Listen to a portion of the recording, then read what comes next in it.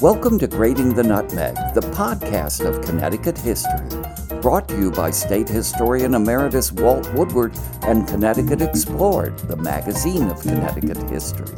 And I'm Mary Donahue, Assistant Publisher of Connecticut Explored. The 15 sites on New London's Black Heritage Trail highlight the courage, persistence, and contributions of New London's Black community over the course of 3 centuries. A plaque at the Amistad Pier now marks the 1761 arrival of a slave ship called the Speedwell. The city was a participant in the transatlantic slave trade. The Speedwell arrived in New London on July 17, 1761, after a journey of several months from West Africa to the Americas.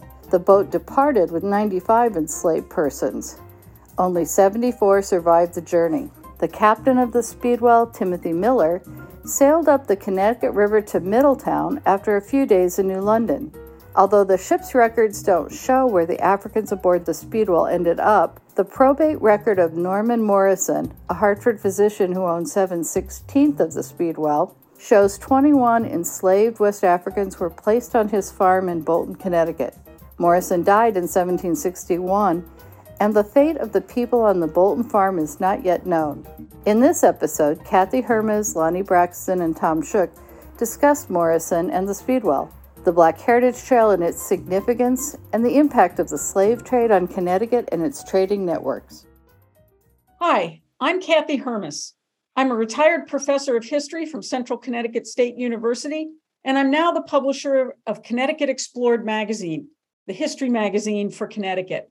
When I worked at CCSU, a team of students and I worked on a project for the ancient burying ground in Hartford called Uncovering Their History: African, African American, and Native American burials in Hartford's ancient burying ground, 1640 to 1815.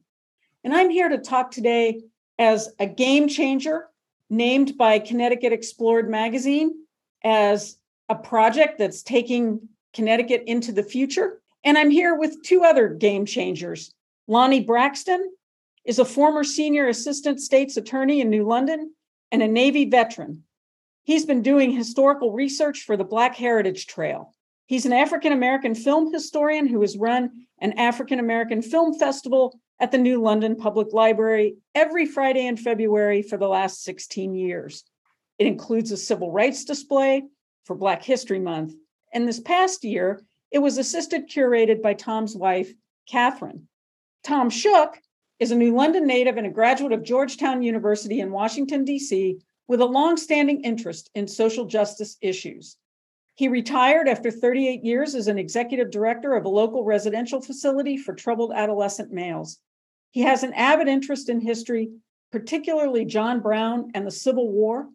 But as a lifelong Sherlock Holmes fan, his area of special interest has become unknown, hidden, forgotten, or suppressed local history.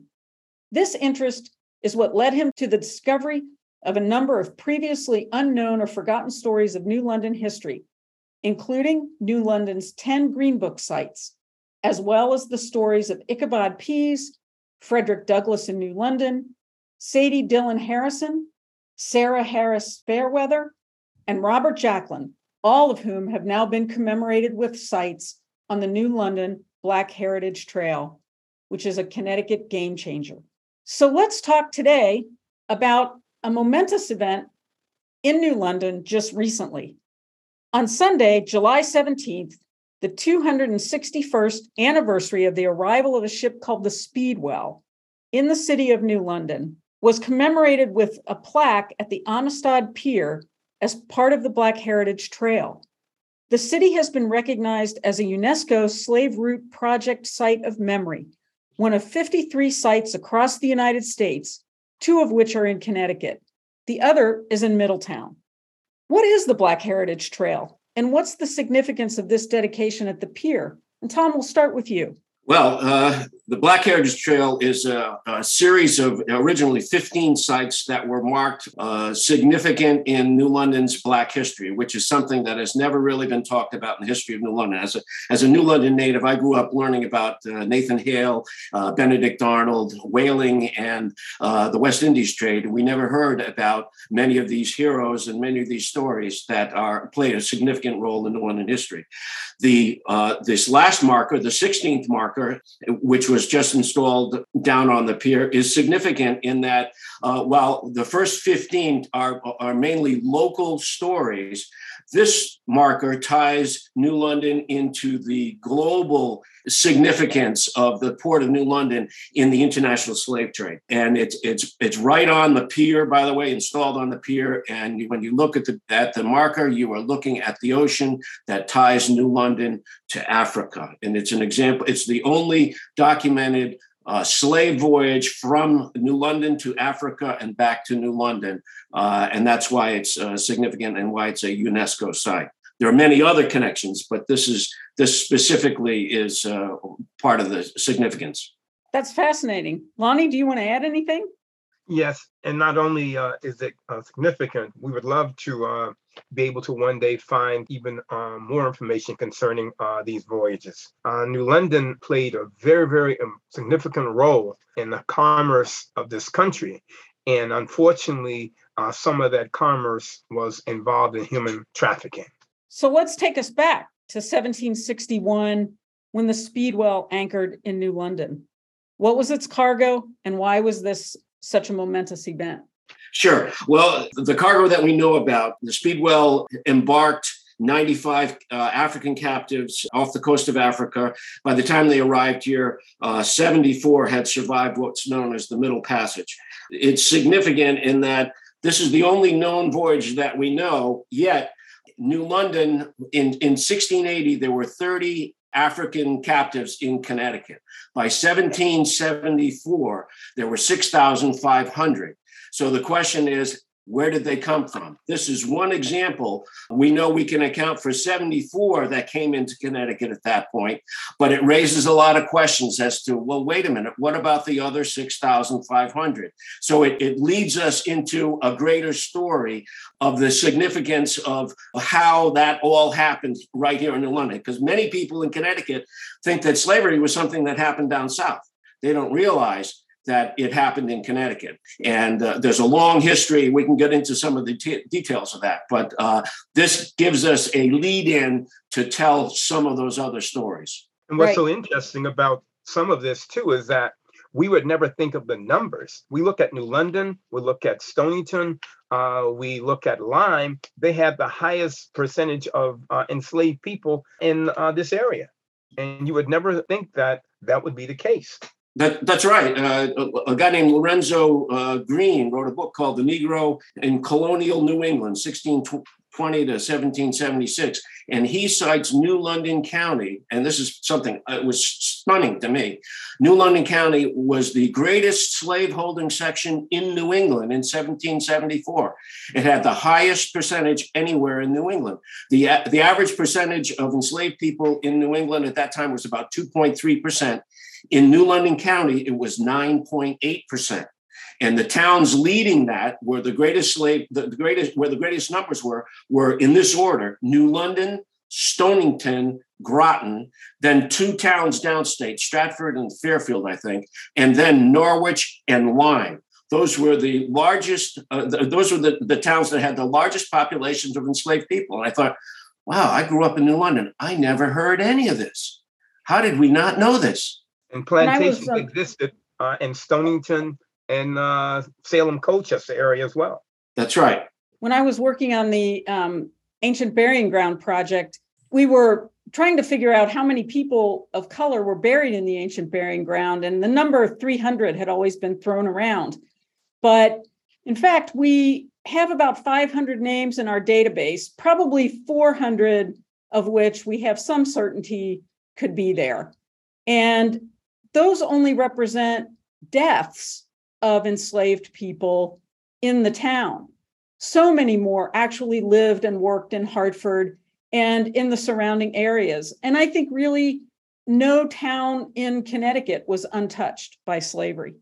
That's true. Again, a lot of people think of slavery as a Southern thing, and they don't realize that slavery existed in Connecticut for 210 years.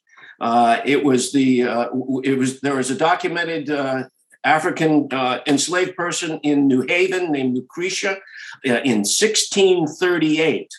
And there were documented native indigenous people who were enslaved before that.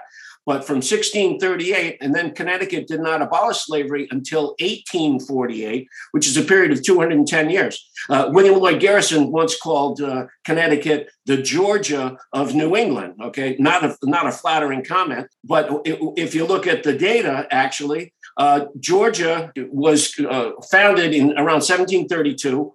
For the first 18 years, slavery was illegal in Georgia. So slavery only existed in Georgia from 1750 to 1865. That's a period of about 115 years. In Connecticut, it existed nearly twice as long, 210 years. And again, that's a surprising fact that people just aren't aware of. And it really makes you think about how we're telling the story of enslavement in the United States. Let's talk a little bit about Norman Morrison. He was a doctor who lived in Hartford, and he died of smallpox shortly after becoming a partial owner of the Speedwell's cargo. He had a 7/16 share. The West African people on board this ship were going to a farm in Bolton, probably in an area that's now part of Vernon. But this was just one of the many properties that Morrison owned in Connecticut. Why is he so important to this story? Well, again, if this is part of the story of how slavery existed in Connecticut. People think of plantations, for example, as things that existed down south.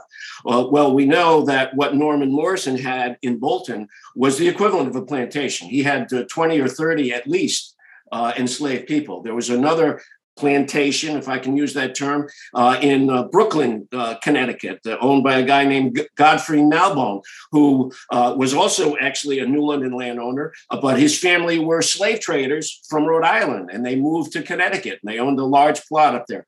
There was another one owned by a guy named Mason, who may or may not have been a descendant of John Mason. That hasn't been determined, but he had a large farm with 20 or 30 enslaved people around Lebanon. And then there was another one that was supposed to be in Salem. There was a guy named Brown that owned 8,000 or 10,000 acres. It turns out it wasn't quite a plantation. He was an absentee landlord, and he subdivided that huge property into 10 or 15 smaller plots, each of whom had enslaved people there. So they were individually, in the aggregate, there were maybe 20 or 30 or more enslaved people, but it wasn't a one owner large place. But still, there were significant numbers of enslaved people there. And again, it's something that we don't think of in terms of New England. Most of the people who were enslaved in New England were one or two enslaved people in a household and in domestic kinds of things. For example, in 1790, the United States Census lists all the slaveholders in New London. It's 6 pages long. This is New London County. It's 6 pages long, and the vast majority of the slaveholders owned one. Some owned two. The largest one that's listed in 1790 owned 7, but most of them were small people like Adam Jackson, who lived with Joshua Hempstead. It was a single enslaved person living in the household. So it tells us part of the story. When Morrison died in 1761, his captives had just been relocated from Africa to Bolton. And one thing I wanted to mention is that, they still had their African names like Yamba and Dunamba, and they landed in Bolton.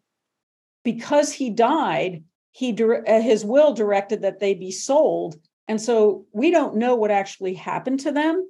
They may have been given anglicized names, like some of the enslaved people that Morrison had prior to the arrival of these Africans had names like Tony.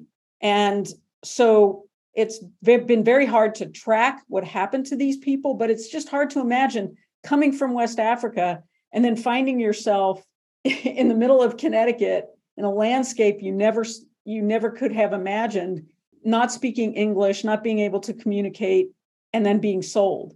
I don't know if you have any reflections on that, but it sure strikes me as about the most traumatic thing that could happen to someone. Well, I know one of the things that came out of that was that when we did the dedication ceremony in New London for the plaque, because of that circumstance, because Norman Morrison died and all of the people, the captives that were on the Speedwell were listed as part of his inventory, we have the names of 21 of the people in their original African names, which is very unusual. The slavevoyages.org database has a listing of 36,000 slave voyages involving 10 to 12 million people. Very, very few of those list the names, the actual names of the people who were taken captives. This allowed us at the ceremony to actually commemorate those people by name. And there was a very moving ceremony where people put flowers into the water as each name was being read. So it gave us it was a very emotional and a very moving and poignant piece of that, which was just a lucky circumstance in that we were able to find those names in the inventory. Yes, I actually reported this voyage of the Speedwell to the Transatlantic Slave Trade Database because it's one of those rare voyages that is documented in a will rather than someone finding a ship's manifest or some other evidence of like from a newspaper article that a voyage took place. And it was just very moving to see those names. Now, when Morrison died, he was buried with his son, who also died of smallpox, on Market Street, where his house and garden once stood. And today, his tablestone lays encased in a wrought iron fence next to the entrance of the now shuttered St. Anthony's Church. His son's footstone is all that remains of his grave, and it's embedded in the stone wall that enclosed his father's tomb. Their garden has been replaced by asphalt, and one can't help but think that this is sort of a suitable resting place for people who were so deep into the trade. Sometimes people are important to a story who didn't actually participate in the events themselves. Benedict Arnold, for instance, was not an important figure in the slave trade per se, but he's critical in New London's story. Why? And can you tell us a little bit about, why he's important to this bigger story of the slave trade? Well, for me, he's really important because of the Custom House. Once the American privateers had taken this British ship, it angered the British pretty badly. So in comes Benedict Arnold and he burns New London. What's the first building he burns in New London? The Custom House. And the Custom House was the repository, the library, the what have you, of all of those ships' documents.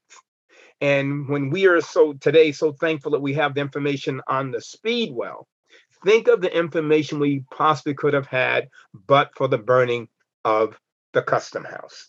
And it is something that as we start to piece together information from wills, from town records, whatever we can find, a lot of it always works its way back to New London. And some of those documents that I'm sure we would have had are gone because of Benedict Arnold's actions in the burning and sacking of New London. Yeah, that's really interesting stuff. And there's another kind of a side story to that that's ironic in that the reason Benedict Arnold came was he was sent here by a guy named General Clinton, partly to punish the privateers because they captured the Hannah, which was the most valuable prize taken during the entire Revolutionary War. Well, the guy that captured the Hannah was a guy named Dudley Saltonstall. Okay, Saltonstall is a very familiar name here in New London. Gurdon Saltonstall was one of the first governors after the Winthrops in the early 1700s. His son, Gurdon Jr., was a brigadier general, and he was also a slave trader. He owned at least 2 slave ships, and he trained his son, Dudley, on those slave ships in the business. And part of the reason that Dudley Saltonstall became a ship's captain was because of his experience as a slave trader, which he engaged in prior to the Revolution, and which he also engaged in after the American Revolution. He went back into the slave trade in the 1780s, in the 1790s, and making direct voyages to Africa and returning. In one case that we know of on the ship Commerce, he brought 117 captives from Africa to Charleston, where he was in business with a business called Winthrop, Todd and Winthrop. And ironically enough, Winthrop, Todd, and Winthrop are descendants of John Winthrop Jr., the founder of New London. In fact, one of those Winthrops was born in New London. So the ties to all of this are uncanny. And the more we go in and research this, the more ties we find. And this was just the tip of the iceberg. We know that there was that one voyage of the Speedwell, but we've done some research in New London, and we have about 40 voyages that involve not directly to Africa, but most of the trade came from the West Indies. It was part of what was called the West Indies trade, which sounds innocuous enough, but it involved, they estimate between somewhere in the mid 1700s, 79% of the ships that were engaged in the West Indies trades, for which we know the cargo on that ship, 79% of them included human cargo. They were bringing cotton, molasses, rum, and enslaved captives for sale. And that's another way that the population of the enslaved was grown here in Connecticut. They came in drips and drabs, 5, 10 or so on a ship, but it happened for decades and decades and decades. And one of the things that kind of sped that up was that the indigenous people were being moved around as slaves, but when they were bringing people from the Carolinas, indigenous people from the Carolinas north, there was a huge uprising in hostility. And all of a sudden, Connecticut, I think, and Massachusetts started to push back a bit on bringing indigenous people up and enslaving them. And that actually added to the number of enslaved people that were then brought to Connecticut, Massachusetts, and Rhode Island. We'll be back in a minute with our guest. I'm Kathy Hermes, the new publisher of Connecticut Explored. If you're enjoying our Grating the Nutmeg podcasts, I feel sure you'll love our print magazine with its articles, photo essays, and all the news about upcoming exhibits, history-related events, and historic places to visit. Subscribe now at ctexplored.org. You like podcasts about Connecticut history? Well, here's another one for you to check out. Amazing Tales from Off and On Connecticut's Beaten Path. Every Thursday, a new 20-minute story. And all you have to do is search for Amazing Tales with Mike Allen, and you'll find it wherever you get your podcasts. Thanks for listening. Now back to our Grating the Nutmeg podcast. It's so interesting, these networks, between South Carolina, Connecticut, Rhode Island, especially Newport, London, the West Indies. It all kind of, they were circling around and communicating with each other, trading with each other. The Spanish Indian question is, I think, a very interesting one. There's a man buried in Sevington who was a so-called Spanish Indian, so probably from Florida, but possibly the Carolinas. They were sometimes called that in the Carolinas.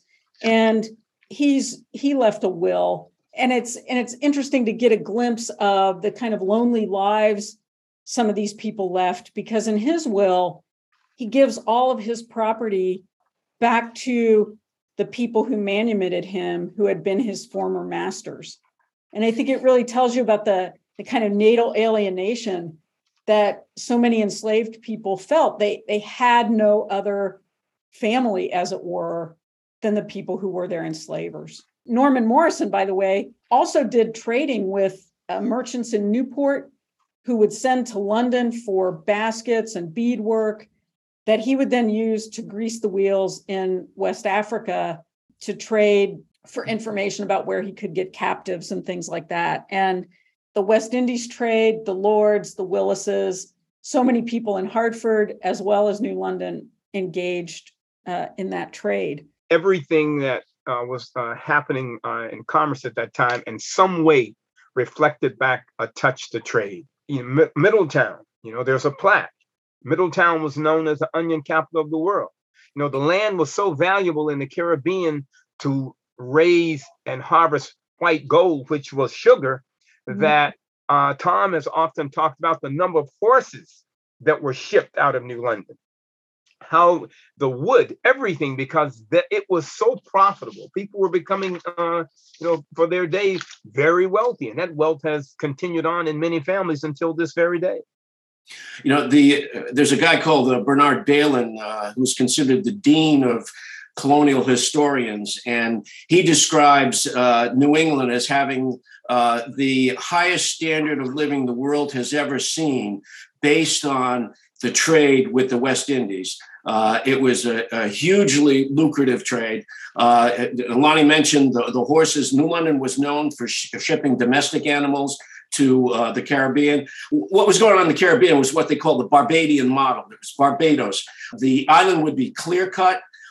They would combine smaller farms into huge plantations that were staffed by enslaved laborers, and they devoted every square inch of the island that they could to the lucrative white gold, to the sugar industry, which meant that everything else they depended on coming in from elsewhere. They had to import food. That made New England the provisioners and the enablers of these, I don't like to call them plantations. They were more like slave labor camps and gulags, where people were brought to die, and they were worked to death. But New London and New England were the provisioners for that, because they would ship hundreds of thousands of pounds of onions, dried fish, salted beef, domestic animals. There was a tremendous need for animals in the Caribbean to run the sugar mills, to transport the product from the fields into the ports, and to also to fertilize the fields. So there were years when New London would ship 6,000, 8,000 horses a year. Where does a town with a population of about 3,000 get 6,000 horses? They get them from all over New England. So the whole of New England was involved, and a lot of it was being funneled through New London. The numbers, when you see the numbers are astounding. When you see 100,000 ropes of onions, each one of those ropes is 5 pounds. That was in 1 year. Okay, 500,000 pounds of onions shipping to the Caribbean. The prosperity and in fact, did everybody. Where New England farms were basically earlier, they were subsistence farms where that people survived on. It turns out with the West Indies market, anyone who could overproduce anything would be able to market it and ship it to the Caribbean and make money on it. So the whole economy was being driven by that. And therein lies the issue of having people who were enslaved, because you would need people to actually do that work. So this is all pre-cotton, pre-corn, and what have you. They're raising crops here specifically to sell to the islands, and backing up a little, when we were talking about this plaque, these plaques now run from Portsmouth, I think, New Hampshire, to Galveston, Texas. And though that's an idea of just how far-reaching the slave trade was in America. And you think about, the American Revolution interrupted the trade with the Caribbean, and that allowed Connecticut, I presume, to become the provision state during the Revolution. They had all this livestock and crops and things that they normally would have shipped to the West Indies that they could now use to supply the army. Yes, that is true. That is true. And so they were not alone. And so much of that, too, was produced by the labor of the enslaved. Absolutely. And this continued, of course, into we're talking about mainly the 18th century here. The 40 voyages that we found were largely in the 18th century, but it continued into the 19th century, even beyond when the United States government and Britain outlawed the international slave trade. Britain did it in 1807. The U.S. did it in 1808. But we have voyages going right up until the 1860s, that many of which were, by the way, based in New York. New York was a center of slave trading, outfitting for ships after it was illegal. And we find also the industry and the prosperity of the of New England was continued to be dependent on the slave business. In that there were something like 150 textile mills in Connecticut. So if you wonder why Connecticut was so strongly anti-abolition, people think of Connecticut as kind of a blue state and progressive. Well, it was anti-abolition into the 1830s and the 1840s, largely for economic reasons. They knew that if slavery was abolished, that was going to impact the cotton production. It was going to impact the textile industry. So they saw the abolitionists as a threat to their livelihood. Even during the Civil War, when it started, New York was standing on the fence. There was a great fear that New York would side with the South based upon that very reason, the amount of money that they were making basically off of the slave trade. That's true. The mayor of New York, Fernando Wood, in 1861, when South Carolina, 1861, when South Carolina seceded, he advocated that New York should declare itself an independent state so they could continue to trade with the South, because there was so much financial investment on the part of the financial center in New York, not only outfitting ships, but I mean, and this was something that was kind of surprising to me, that planters, when you're growing cotton, you get paid when the harvest comes in. How do you survive for the other 11 months of the year? Well, what you do is you mortgage. And you could mortgage your enslaved people. They had paid insurance on them also, but they could mortgage them. And enslaved people were sold as bundled mortgages, and they were traded on the New York Stock Exchange. I couldn't believe that. Like pork bellies and commodity and oil. It was a commodity. And you could buy and sell. You could be invested in the slavery without actually owning any slave. You owned a piece of paper, a debt, a paper of debt that would rise and fall like the corn commodity. The same for the insurance. That's right. The insurance business was very lucrative because of the slave trade, and it caused an awful lot of problems later on in this state when people were advocating for the abolition of slavery, but it was making, again, so much money. Yeah, I think Aetna just recently came out and made some statements on that. Aetna, of course, is based in or was based in Hartford. I think they still are. But they have made some acknowledgments of the role that their business played in slavery. In fact, so the pivotal case involving the Zong, which was a slave ship in England, basically that case changed England, and the root of it was insurance, because the argument was, were they going to pay the insurance for the lost Africans? And as it turned out, the argument was, were they thrown overboard, or did they actually die, or what happened? And as a result of that case, through a series of events, slavery ended in England. One last question here. As we've seen, I think, from our discussion, the history of slavery in Connecticut is not very well known, but a lot of organizations, a lot of scholars are really trying to get the truth out there and are kind of really upending the history of the state as we've been telling it in the past. What do you want our listeners to know and remember about the history of African captivity? What I would like for people to know is that when you see those markers, you are actually looking at not only the trials and tribulations of a group of people, but you're also looking at their success and their ability to forge ahead no matter what the adversity. And this story really turns out to be not just a story about Africans, it turns out to be a story about America. And one of the things I've learned from Tom is that you have to be curious to really be a good historian. And you have to have courage to actually tell the true story. And what is happening with these plaques now is that people are coming forth with the curiosity, the courage, and the ability to stay in the fight, to bring this story to light so we all can know that we have put something into this pot that we call the American soup.